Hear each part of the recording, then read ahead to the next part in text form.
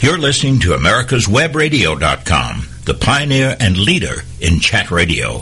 Thank you for listening. The Immigration Hour on America's Web Radio. It's a beautiful day today, David. Nice, overcast, drizzly December day here in Atlanta. I got back late last night from a weekend in Prague with my wife. We had a delightful weekend in Prague. We after a couple days in New York where I was speaking at a conference, and we decided to take the weekend off and go over. And we love going to the Christmas markets in Europe, which are always just a lot of just delightfully fun. Prague is a beautiful, beautiful city. We arrived. I flew for the first time on one of those giant double-decker airplanes yesterday, coming back an Air France flight from Paris to JFK. That is a big. I mean, you see the pictures, right? But until you've been on one, you literally don't appreciate how massive those things are, with a big staircase in the front and the back to go down to the second level. We were on the second level. I've also never flown on a smoother airplane. David, I couldn't even tell we took off. I guess the thing is just so big that the movement is just smooth. Landing, never felt a thing landing. Never felt a thing. Couldn't even tell we landed. It was just glided to a stop. It was just a delightful. So we got to JFK, and of course, there's apparently only one gate at JFK that holds that airplane, and of course, there was somebody else at that gate. So we got stuck in the flight on the runway for about an hour. What kind of plane was it? What's that? What kind of plane? It's one of those Airbus with the double decker, with the full double decks, the whole way. Not like the little tiny 747. This thing's. I mean, I know some airlines fly 900 people on that airplane, on the two decks. I mean, if you lined it 343 the whole way, you could fit a lot of people on that airplane. We were in row 82 on the second deck, but it was really a lot of fun to fly that. Delta's got Air France has got nothing on Delta. Delta gives just as good a service as Air France, but that's a big airplane. So we got home last night. In Atlanta, and got to our car. We were leaving, going through the connector. All of a sudden, I'm driving on the connector, getting near 20. Pop! My tire blew out. Oh, no. 11 o'clock at night, on the connector. right. And of course, I'm in the left lane when it pops out, right? I had the common sense. I could tell what tire it was. I had the common sense to pull over to the right without killing anybody. And then, of course, these newfangled Audis, they have covers on the lug nuts, and you got to pull this out of that, and you got to do this.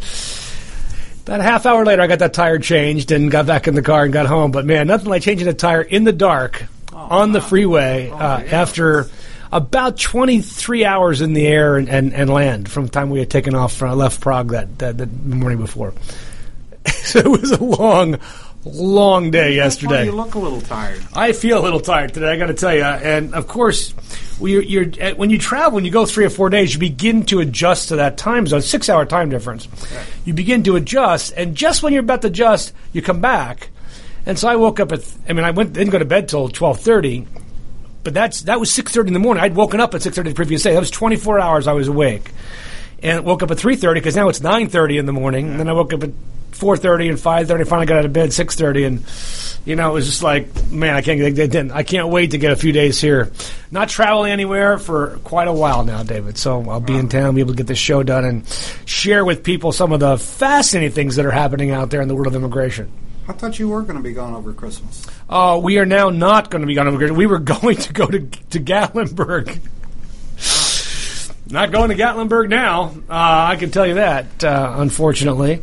The tragedy that occurred up there is just really quite sad. Apparently it started by two kids. Well, as an attorney, I mean, I can't think of anything worse. You killed 13 people. Yeah, 13, 14. Yeah. What should be done to those kids? I am not a criminal defense lawyer, and I don't, juvenile law is very difficult. I mean, I don't know how the kids are. Are they 11? Well, they're 11. Of course, you treat them like kids. If they're 15, you gotta get this go back and forth type of thing. And were they trying to start a fire? Was it a mistake?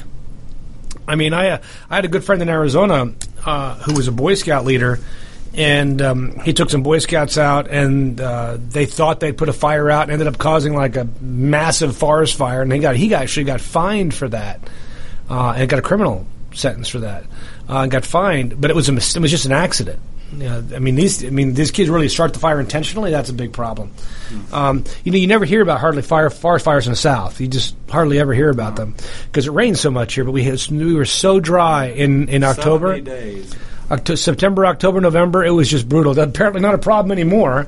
Apparently it's not stopped raining since I left here last week. But it was an interesting trip. Now, of course, I get in the taxi in Prague. What do you think the first question the taxi guy asked me after where are you from when I tell him the United States? Did you vote for Trump? Well, he wanted to know what is the deal with Trump. That's literally the very first question the taxi guy wanted to ask. What is the deal with Trump? And it wasn't the last time somebody over there in our trip, basically every Czech citizen we spoke to asked us, what's the deal with Trump? And I think a lot of our friends abroad are perplexed by the election of what is essentially an oligarch. So it's and you try to tell them, well, America, we live in a republic, and we vote for president, and those people, we actually vote for people to vote for president, and those people vote for president, and we get what we pay for, so to speak. And neither political party gave us really great options this time, and we picked one, and we get to live with that for 4 years. David, I noticed your name. I didn't see a picture of you. I was at Trump Tower, by the way, on Thursday. It was in New York I guess it was on Wednesday. Wednesday afternoon, went by Trump Tower. Didn't invite me in. They didn't? Kanye gets in, but I don't get in. I thought that was... Saw his picture today. As long as, now here's what I don't get. Kanye's running for president in 2020. Is this like a preemptive strike? Is he going to get rid of Pence and put Kanye in as vice president? I think he's got a tax problem at the moment. Who, Trump or Kanye? Kanye. Which one? Maybe he's trying to get... and it was funny because I heard this, and what movie did I watch on the airplane coming back yesterday? Elvis and Nixon. Have you seen this movie, David? Uh-huh. Oh, my gosh. You've got to get it on Netflix. You've got to watch this movie. It's very low-key. Kevin Spacey plays Nixon, and Kevin Bacon plays Elvis. And it's just a story of literally the 48 hours that Elvis decided to go visit Nixon so he could become a federal agent at large. It's hilarious, but not laugh out loud hilarious. You kind of go, this is one of the weirdest things in the world. And I think of Kanye and Trump. I'm thinking Elvis and Nixon. Maybe Kanye wants to be a federal agent at large. Maybe. It could be. It could quite be. But I would encourage you and anybody who has not seen Elvis Meets Nixon or Elvis and Nixon to go see it, because it is absolutely fascinating. Absolutely fascinating. There were some appointments while I was gone, of course. The appointee to the Homeland Security Secretary, General Kelly. Interesting appointment, by the way. And while some of my liberal colleagues, of course, fret about Kelly, because he's a big border enforcement guy. Okay. But he also understands the push factor. He gave testimony, I think it was 2 years ago in Congress, about the nightmare that is Central America. He has a very deep understanding of Honduras, El Salvador, Guatemala, Nicaragua, and the push factor that's pushing these refugees that come to our southern border, these women and children. He gets where that's coming from. So it's nice to have somebody in there who gets the bigger picture. Now, I don't know what he's going to do on enforcement. I don't know what he's going to direct ICE to do. I don't know how he's going to react on USCIS policy. But one thing is evidently clear. He is a very smart man. And he understands policy. And here's what's interesting. He's neither a Democrat nor a Republican, interestingly enough. He's one of the few nonpartisan guys that Trump has put in there. And so, because he said he would serve in either administration, and I'm not even sure he voted in this last election. But I like him because he's honest, and he's straightforward, and he views it as a mission to protect America. I think that's awesome. I think that's what we should be all about. But I also see, as you know, I have an expansive view of what the good that immigration can do for America. So I think Kelly's appointment, I'm going to give kudos to Trump on Kelly's appointment. Not so sure about the Secretary of State. The conflicts these conflicts just seem so large to me. You know, how did you like Reagan? I liked Reagan. I thought Reagan was one of our greatest presidents. Okay, you know, I've thought about the Secretary of State, and think about it. I think his first Secretary of State was Kissinger, right? Reagan's. Didn't he keep Kissinger in? Trying to remember. Yeah, I'm trying. I think he kept Kissinger in, and then was it Schultz was his second one? And then James Baker with the three. I think he had. I'm trying to remember. I was a young man. We have the internet. We could actually look this up. But what I started to say about Kelly, though, is the fact that Reagan's probably one of his most famous sayings is "keep your friends close and your enemies closer." And everybody's throwing this stuff out about Tillerson and his relationship with Russia. Well, he has a relationship with a lot of countries, actually, and with the big players in those countries, Putin included, obviously. Yep. But maybe there's, the only one that I've been so far sort of disappointed in came out today, and that's Rick Perry. Perry. I'm not a big Perry supporter. Well, I can see why. But, other than that, I think Trump has done a pretty good job. I tell you, Tillinger obviously seems like a very smart man. Obviously, he's done great for ExxonMobil. My concern with a guy like Tillinger is the conflict of interest, at least the perceived conflict of interest. You negotiate a $500 million contract with the Russians on oil that cannot be carried out because of the sanctions then imposed by Obama. And now you're in charge of determining whether to end sanctions. I mean, there's just at least a perceptual conflict of interest. I think you'll grant me that. I wrote on my Facebook page, somebody attacked me for this, Congress has got its work cut out for it. Generally, a lot of these, whenever a president gets in initially, most of these appointments are pretty much rubber stamped. Okay, I have to give the guy his due. These appointments are very much different than past appointments. I mean, you look at the past appointments and you see people that were appointed that had some experience. Now, I'll give it, Secretary Clinton, all right, had no foreign policy experience other than his first lady, okay? And so I would say Tillinger, right, his name? Tillerson has at least as much foreign policy experience as Clinton did going in. And he's paid for his own trips to fly all over the world. Well, I'm sure he has. Well, actually, he hasn't paid for his own trips. His company paid for his own. Actually, you and I own stock in his company, paid for the travel all over the world. So I think it's fascinating to see this take shape. Now, here's what's more interesting. We hear about cabinet picks, but we heard an EPA pick, right? That's the guy from Oklahoma. EPA is not a cabinet position, is it? EPA, yeah. That's not a cabinet level position. Environmental Protection Agency. It's an agency, so it's not. It's part of another. It's not part of a department. See, secretaries are head of departments, so I think the EPA is an agency. Under DHS? Well, no, I think it's probably under energy. Don't you think? Environmental protection, energy. I don't know. I have to look that one up too. So he really hasn't appointed lower level people yet. So we don't know who's going to be the head of ICE, who's going to be the head of USCIS, and all those people are leaving. They're literally resigning January 20th. So the agencies are all going to be run by temporary heads. So let's get back in a bit when we come back on the Immigration Hour on America's Web Radio. Soy Charles Cook, abogado y jefe del grupo de abogados Cook Immigration Partners. Llámenos hoy si usted tiene problemas con inmigración, si ha sido arrestado, si se casó con un ciudadano o tiene una oferta de trabajo. Nosotros le podemos ayudar. También podemos explicar qué puedes hacer para recibir los beneficios de inmigración.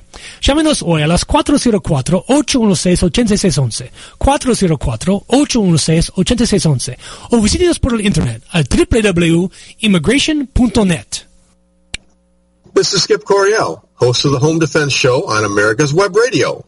Join me every week as we explore all aspects of home and family defense as we strive to defend the ones we love in an ever-changing and volatile world.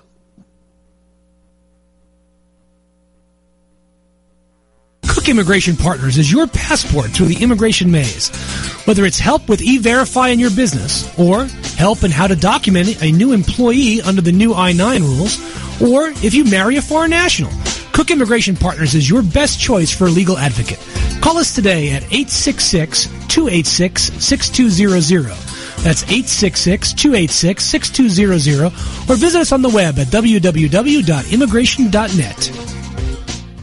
You're listening to America'sWebRadio.com, the pioneer and leader in chat radio. Thank you for listening. Welcome back to the Immigration Hour on America's Web Radio, the most listened to radio immigration podcast in the known universe, near as I can tell. Did you check that recently, David? On True Reporting. On True Reporting. Truth and That's news. a fact. That's a fact. It's not fake news. It's a factual news. What we were talking about, Trump hasn't made these other appointments. The head of Immigration and Customs Enforcement, the head of Border Patrol or Border Protection, the head of USCIS. My guess is that the Border Protection guys will stay in place. The ICE people will definitely be leaving.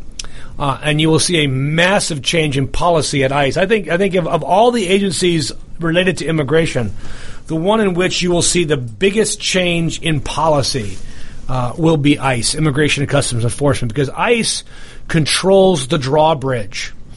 How many people get out, how many people get deported, they lift that up and put that back down at their leisure. And right now, we have backed away from Obama's record numbers, over 400,000 a year being deported, to the mid-200s, maybe low 300s this year. But I think you're going to see a dramatic increase in those numbers again once the new head of ICE comes in. The first thing, David, you're going to see disappear is what's called the Prosecutorial Discretion Memo. This memo was written in 2014 by the then head of ICE's legal department and then put out under ICE's signature, which basically says there's only three types of people that we want to deport. We want to deport felons. Basically, anybody convicted of a felon, we're going to pick you up, we're going to put you in deportation, we're going to deport you. If you're serving time, we're going to put a detainer on you. As soon as you get done with your time, we're going to pick you up and we're going to expeditiously remove you. That's one. The reality is, of those numbers, that number one priority, David, in the U.S. today, maybe a couple 100,000. It's not a huge number. It's not a huge number. Two, the second priority, people with serious misdemeanors. What are serious misdemeanors? Well, number one serious misdemeanor is DUIs. Now, a DUI itself is not a crime involving moral turpitude and is not itself a ground of deportation. So they can't deport you for a DUI unless you are undocumented. If you're a permanent resident, you can't be deported for a DUI. But if you're undocumented, you certainly can be. Also to include theft, like shoplifting, also to include domestic violence that doesn't rise to a felony level, or family battery. So all three of those are second priority. How many of those are there?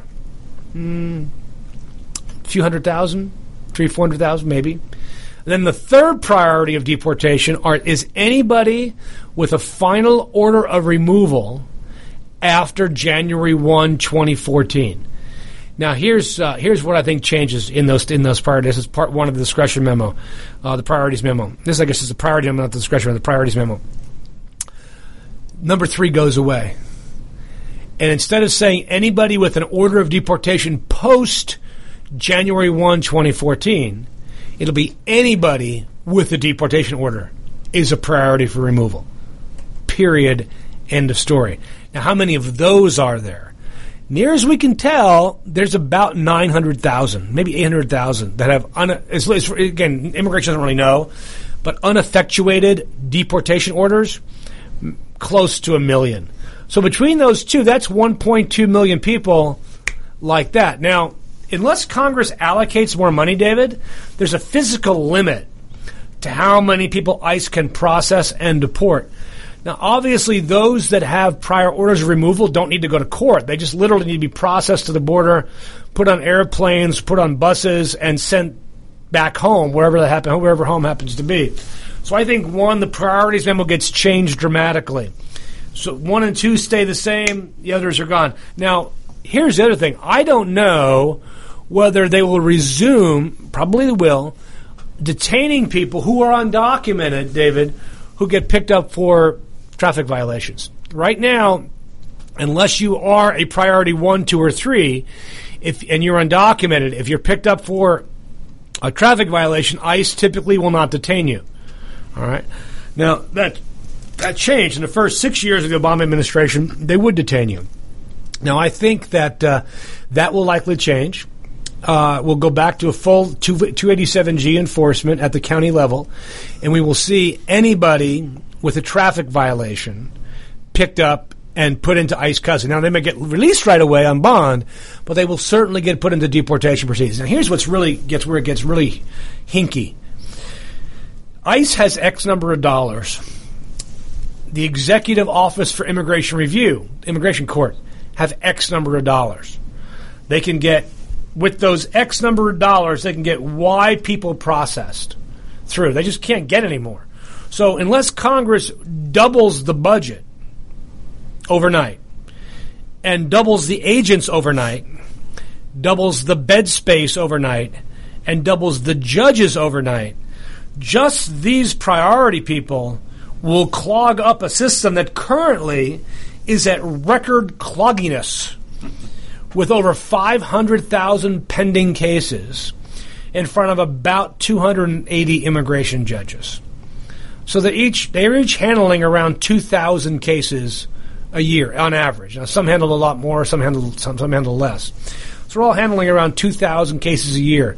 The courts are open on average 220 work days in a year, David? Is that about right? I think that's how many work days there are. 5 times 52, 220 work days.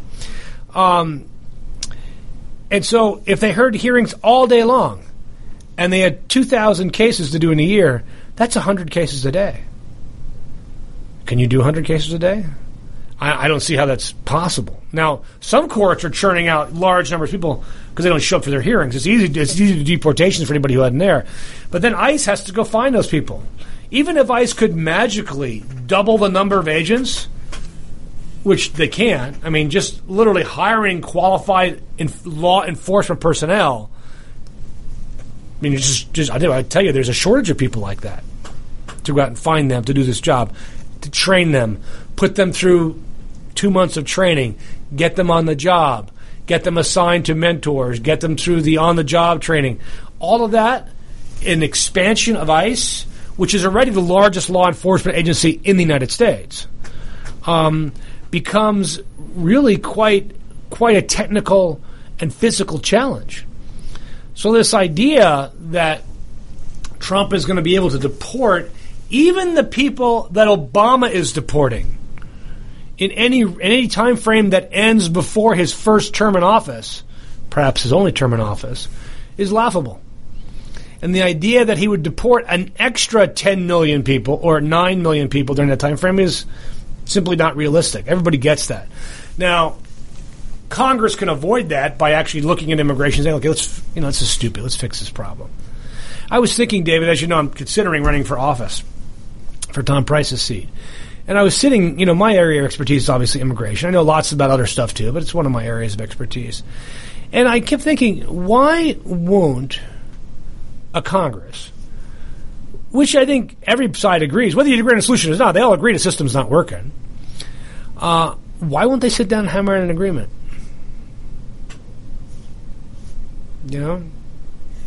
Why won't they do that? Because both sides benefit from doing nothing. Both sides benefit from doing nothing. The Democrats benefit by saying, hey, we're protecting all you Latinos and Asians and Africans. We're protecting you. We're going to make sure nothing bad happens to you.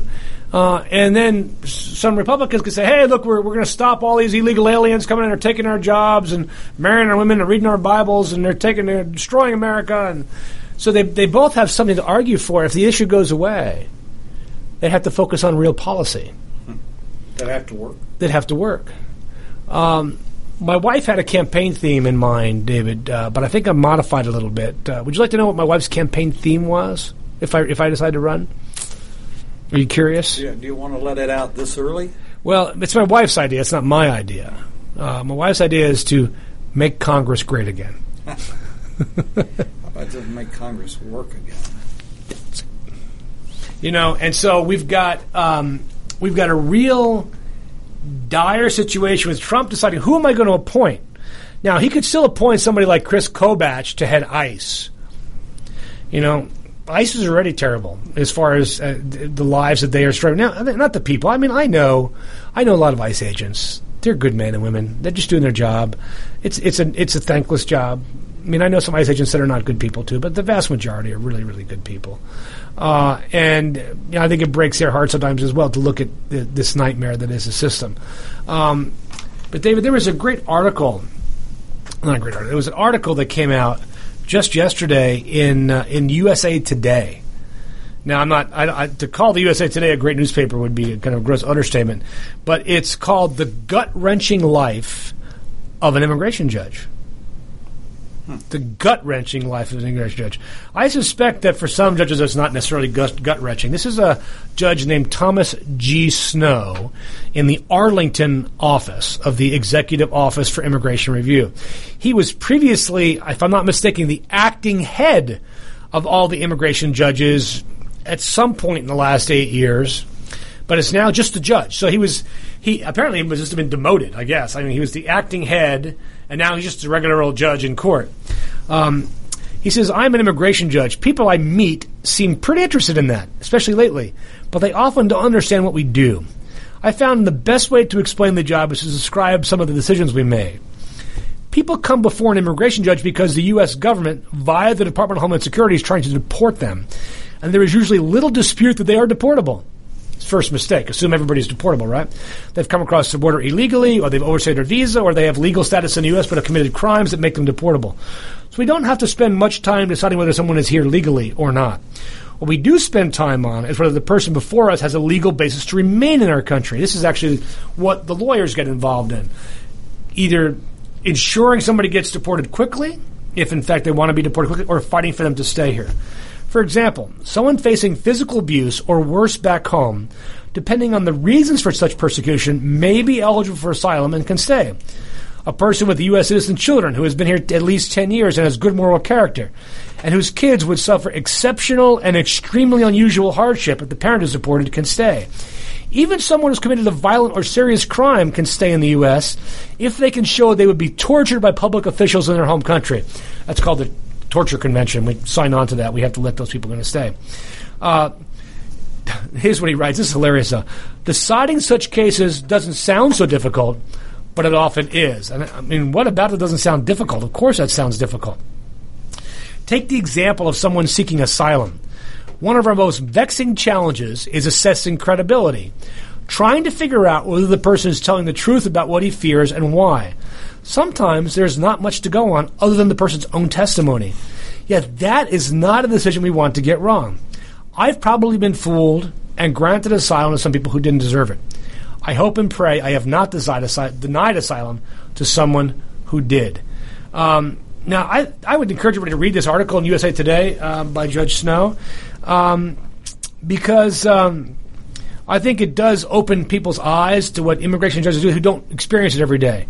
Now, my firm are in court a lot every day. I spent years in court myself fighting cases and arguing with the government counsel and judges for relief from my clients. But what I see is if Trump is really going to deport people, every one of those gets to go to court unless they're what they call an aggravated felon. Even they get to go to court if they're afraid to go back home. So I don't see how physically you can get even 2 or 3 million people through an immigration court system that can't handle even 500,000 in a year. Not to mention the consistent flow of people that are coming through. Let's take a break here in the Immigration Hour on America's Web Radio. Si usted ha casado con un ciudadano, o tiene problemas con inmigración, o tiene una oferta de trabajo, llama a los abogados del Cook Immigration Partners. Somos en su lado. Con más de 100 años de experiencia en la ley de inmigración, conocemos la ley y sabemos cómo ayudarle. Llámanos hoy a las 404-816-8611, a las 404-816-8611, o visítenos al www.immigration.net. Did you miss a show that you really wanted to hear? All of our programs are available for download on americaswebradio.com and on iTunes. You can listen to your favorite programs on americaswebradio.com anytime you like. This is Lawyer Liz. Join me each week as we discuss drones, the Internet of Things, and all the technology in between. It's Buzz Off with Lawyer Liz, Wednesdays at 2. Cook Immigration Partners is your passport through the immigration maze. Whether it's help with E-Verify in your business, or help in how to document a new employee under the new I-9 rules, or if you marry a foreign national, Cook Immigration Partners is your best choice for a legal advocate. Call us today at 866-286-6200. That's 866-286-6200, or visit us on the web at www.immigration.net. You're listening to americaswebradio.com, the pioneer and leader in chat radio. Thank you for listening. Welcome back to America's Web Radio. David, we were just correcting ourselves. Reagan only had 2 secretaries of state. Alexander Haig, I'm in charge here for a year until Reagan got better and got rid of him, and then George Shultz for 7 years.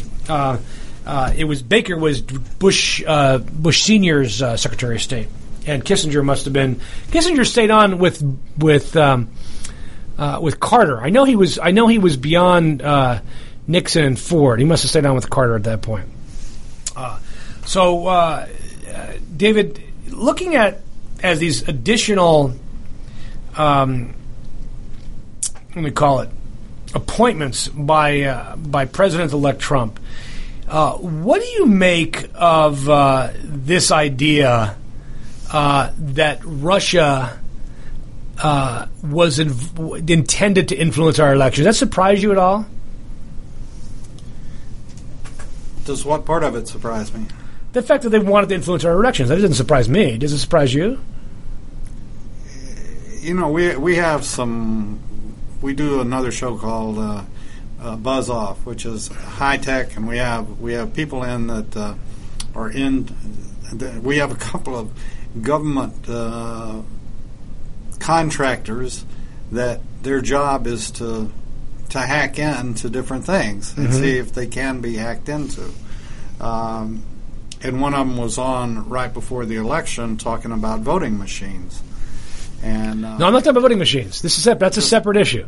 Yeah, but separate issue. You're talking about just the general. No, I'm talking about generally kind of influencing the election by leaking information, etc. I don't think Russia got into our machines. I think that's a separate issue. I don't think the CIA said that.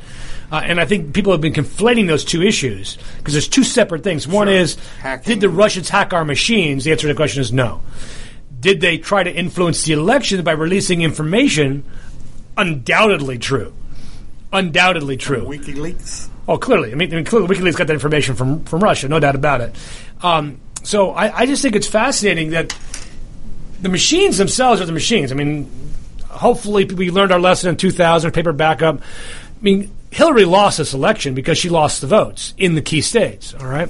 Regardless of whether she won the majority of the votes. We don't run elections like that in the United States. But why would we be surprised that Russia wanted to influence the election away, supposedly, away from the Clintons and towards Trump when they've been doing similar types of influencing for the last 5 or 6 years in countries around the world, like London, like England, like the Ukraine, like in other parts of Europe with elections. Russians have been trying to move countries towards a more nationalist approach and away from a globalist approach to enhance its own international standing. I mean, that's how I perceive this thing. And I don't think we should be surprised that's the case. I do love how Trump just out of hand dismissed, of course, Russia wouldn't do that. How would you know? You missed your presidential briefing on that topic. Well, I don't disagree with what he's saying on the briefings. Oh, I do. It changes every day, David. He's got, and if there's something, that part of it, I won't go in. Anyway, he has access to anything he needs to know on a minute basis as opposed to. But the question is, how does he know he needs to know it? Because it's clear Trump is not a reader. Okay, it's clearly the guy doesn't read very much. That's obvious. Okay, so he gets a lot of his news from Twitter, and apparently from the mainstream media. Because he's always tweeting out, I saw this on Fox, I saw this on MSNBC, I saw it on CNN. So clearly he watches the same mainstream media he attacks. So if it's not appearing on CNN, if it's not in his Twitter feed, how else is he going to know about it? Unless he gets it in a presidential daily briefing. I know he's not a stupid man. Clearly he's a smart guy. Okay? But the presidential briefing is not for dumb people. It's to say, hey, here, when you went to bed last night at 11:50 and woke up this morning at 6 a.m., here's all the things that happened that you probably need to know about today as you go about your decision making Well, there's two the things. previous One, night. What's he going to do about it? Well, that's the Until question. January the 20th. Well, He the thing can't is, do anything about it. well, that's on the a thing is, daily but he basis. can. He can know about it. But he has, that's what he has. He's surrounded by very good people that... Well, Pence is getting the presidential daily briefings, apparently in preparation to be president of the United States. I'm not really quite sure, but Pence will tell him if he needs to know anything important. I think that's an area that we can friendly disagree about. But, no, anyway, I think his appointments so far have been. I like the from a military background. I like the people he's chosen. I have to ask you about Tom Price's appointment. Tom Price. Mm-hmm. We replayed his when he was here and was interviewed about his thoughts on how to change Obamacare, doing away with Obamacare and his plan. As you know, I'm not a big Tom Price fan. Mm-hmm. I think he was probably selected because he has for 7 years been pushing an idea, and I think that's what Trump bought. Do I agree with it? There's three appointments or potential appointments that I somewhat question. One is Price because of trust. Chow, which Mitch McConnell's wife? yeah, I didn't like her as Secretary of Labor. Secretary. And the other one is obviously Perry.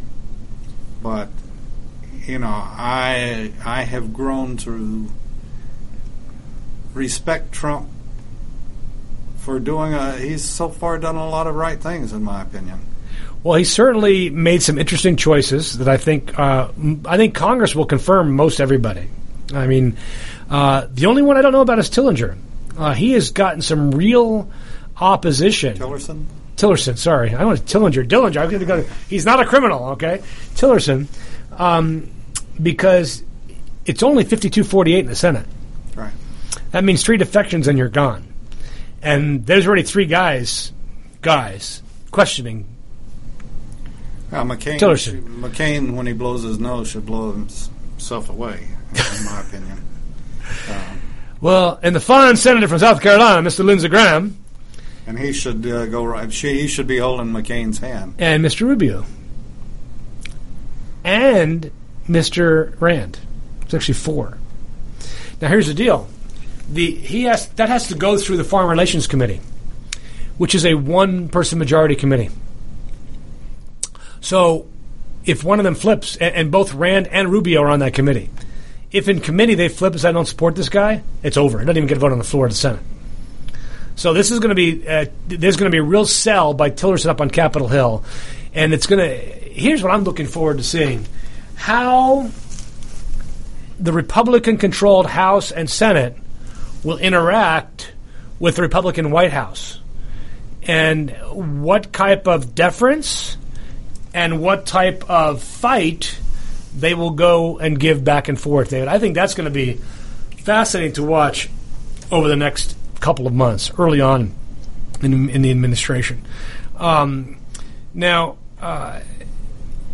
from the other immigration political perspectives going forward, there's still a lot of people out there, David, that are very concerned about what a type of focused enforcement would look like.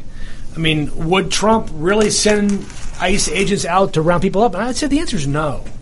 Again, this goes back to ability. This goes back to the best use of resources. If you have a tree in your backyard and it's full of apples, and there's apples at the top and apples at the bottom, which ones are you going to pick first? One's at the bottom, right? Low-hanging fruit. It's just standard, right? So the low-hanging fruit on immigration are the guys that are picked up in county jails for driving without a license. So if I'm an Uber investor, I'm happy now.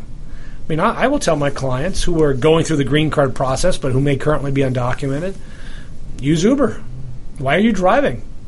Why are you driving without a license? Use Uber. Uber works. You can use Uber. It's legal.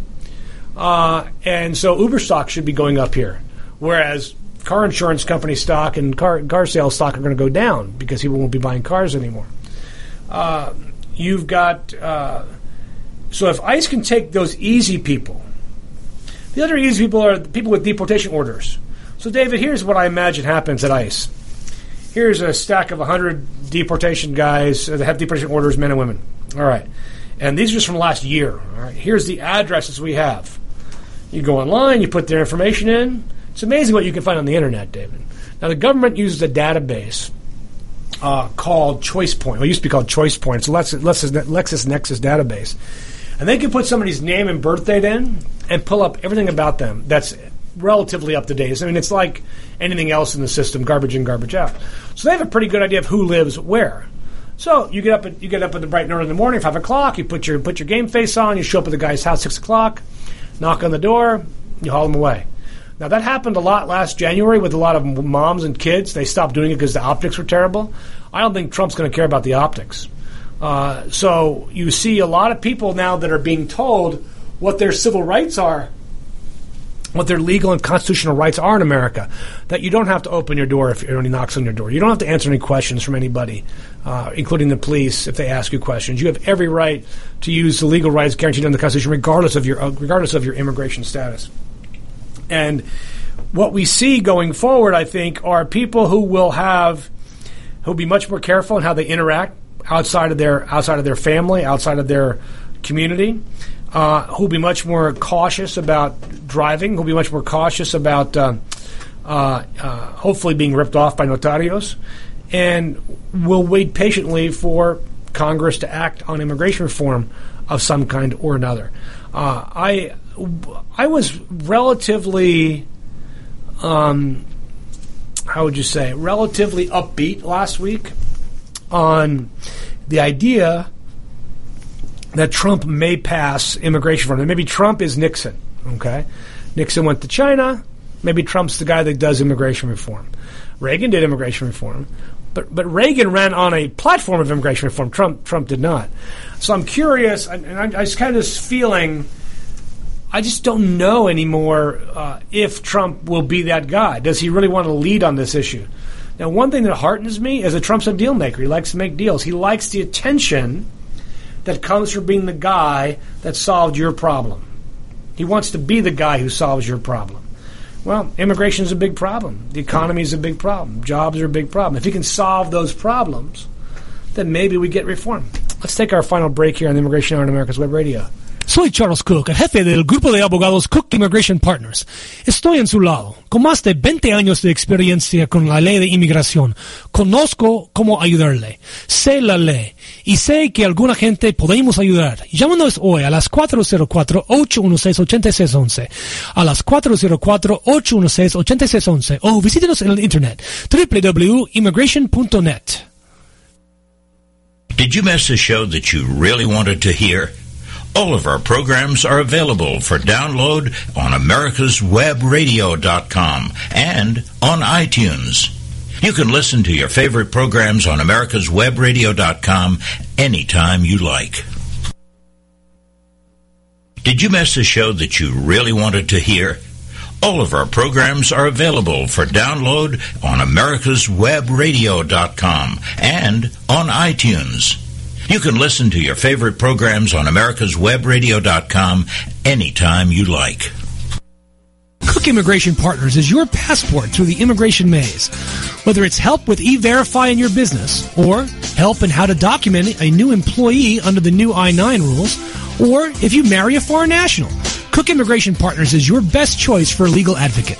Call us today at 866-286-6200. That's 866-286-6200, or visit us on the web at www.immigration.net. You're listening to America'sWebRadio.com, the pioneer and leader in chat radio. Thank you for listening.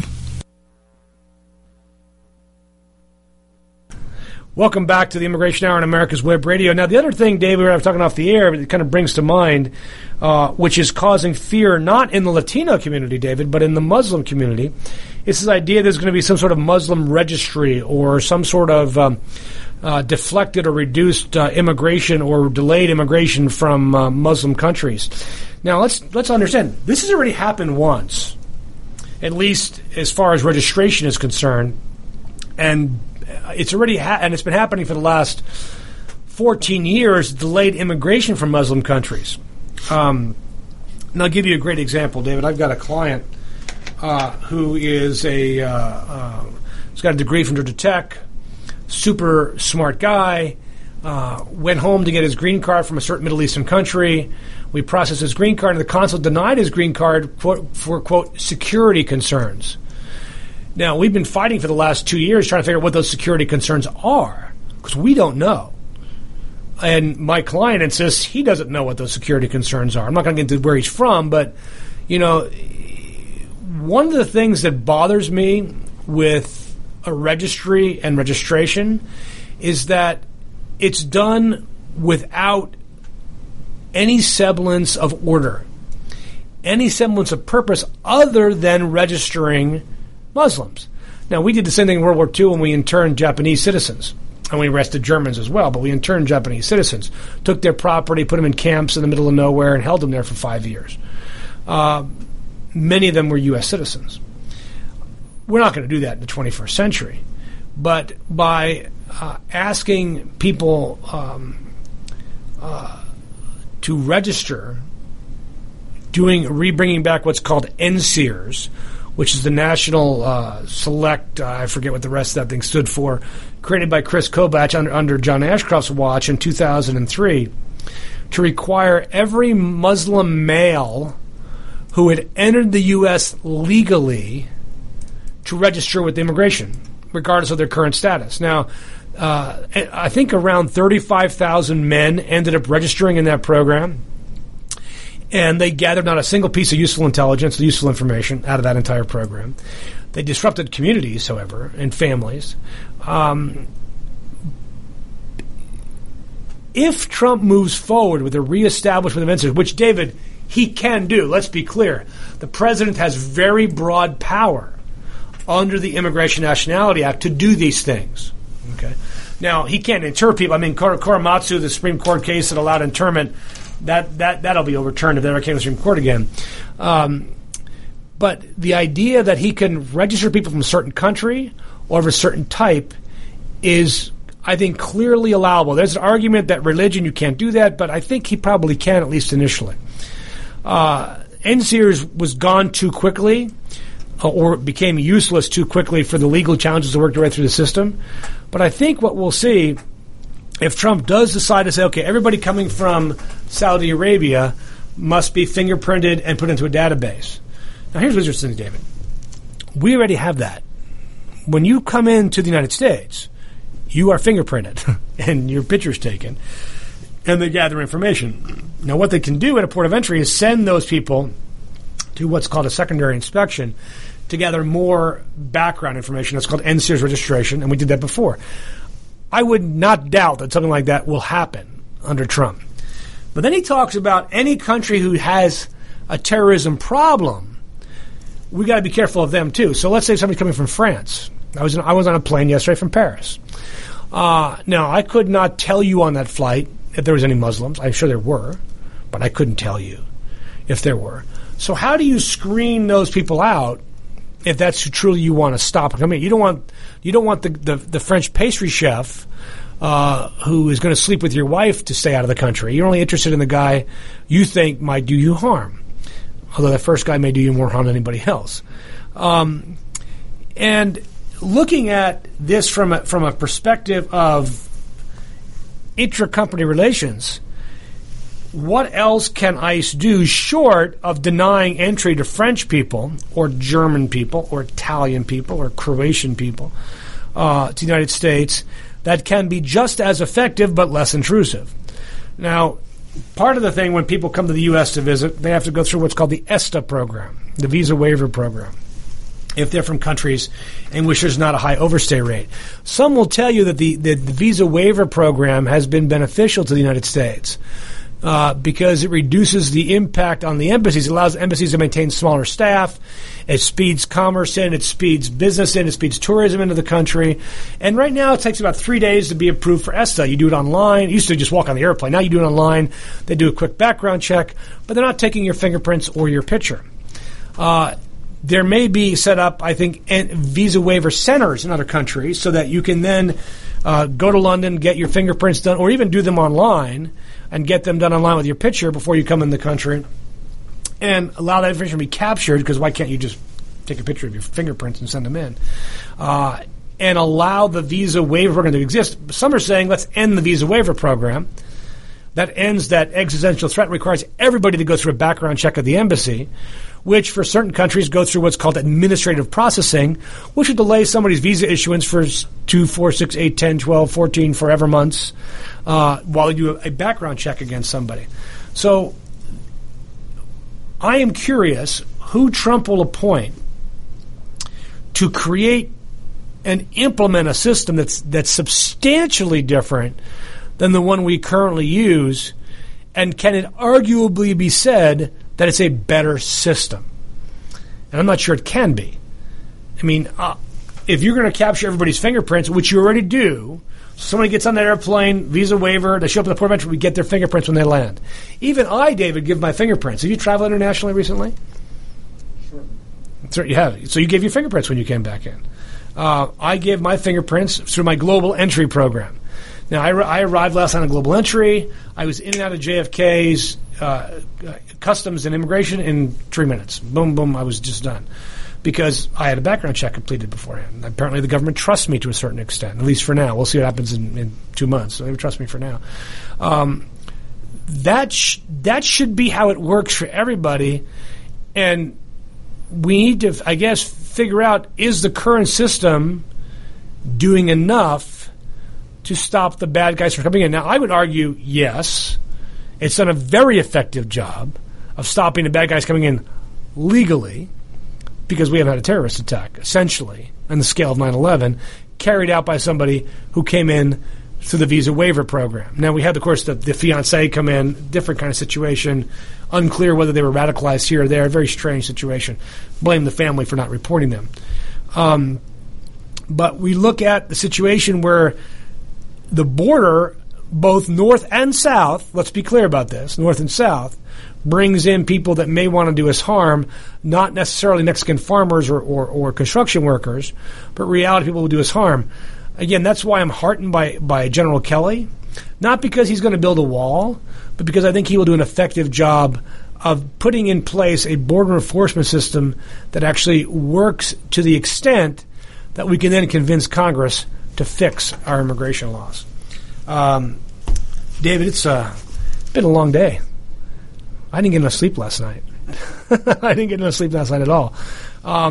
Now, do you have any picks on who the next appointment? What is Kanye West going to be appointed to? Any idea? No, I don't think he'll be appointed to anything. Oh, come on. Do you think he got that federal agent ID badge? Hip hop, Secretary of Hip Hop or something? Or? I don't think he's a rap guy. Isn't he a rap guy? Well, Secretary of Rap. Secretary of Rap. The Trump rap. Or crap. I don't know. One of the other. The Trump rap. There's a lot of other appointments left out there, isn't there? I mean, there's... It's only like 3 or 4, I think. Now, what do you think of him having interviewed Romney and kind of tossed him aside? Do you think he did that just to kind of stick it in his eyeball? Probably. And what does it say about Romney that he was willing to do that? I think it speaks volumes about Romney's integrity, that he's willing to do that, willing to swallow his pride and go in there and say, look, if you want me to serve, I'll serve. Not because he agreed with Donald Trump, not because he thinks he's going to be a good president, but I think he loves America. So kudos to Romney. Where was that Romney 4 years ago? That's what I just don't get. Where was that Romney 4 years ago? That Romney could have won the presidency 4 years ago. The Romney that ran then just did not. Trump was right. I think he choked. I think he choked that down like a bad cigar going forward. Now, David, I want to end today's show with a listing of all the sanctuary cities in America. Do you know we have sanctuary cities? Or whatever that means, okay? Sanctuary cities is an article from the International Business Times that a sanctuary city apparently is a city that won't work with ICE to deport people. Here's what they said here. There has been no single interpretation of the term, but sanctuary cities generally limit the scope with which city employees assist ICE, such as hunting out undocumented immigrants or detaining them for minor crimes. So here's the list. And now you'll be surprised by this. Appleton, Wisconsin. Of course. Appleton, Wisconsin. Ashland, Oregon. Aurora, Illinois. Aurora, Colorado. Both shocking, right? Austin, Texas. That's no shock there. Berkeley. Boston. Burlington, Vermont, home of Bernie Sanders. Cambridge, Massachusetts. Chicago. Denver, Detroit. You know what's not in the A's right there? Atlanta. Atlanta's not a sanctuary city. It's not. Because it's against the law here in Georgia to do that. Jersey City. Of course. Who would want to be in Jersey City? I grew up right next to Jersey City. Oakland, Philadelphia, Phoenix. Phoenix? Yes, this is part of the weird politics of Phoenix. Phoenix it's like Atlanta. It's a very small city in a very large county. So Maricopa County is the biggest county in America. It's massive. Physically just massive. Bigger than the Atlanta area is this one county. But Phoenix is a little city within that. Phoenix is a very liberal city run by Democrats. Thus, they have the sanctuary city stuff. Santa Fe, St. Paul, Syracuse, and finally, Winooski, Vermont. That's it. He talks about sanctuary cities. There's like 20 of them. And thousands of cities in America? Yeah.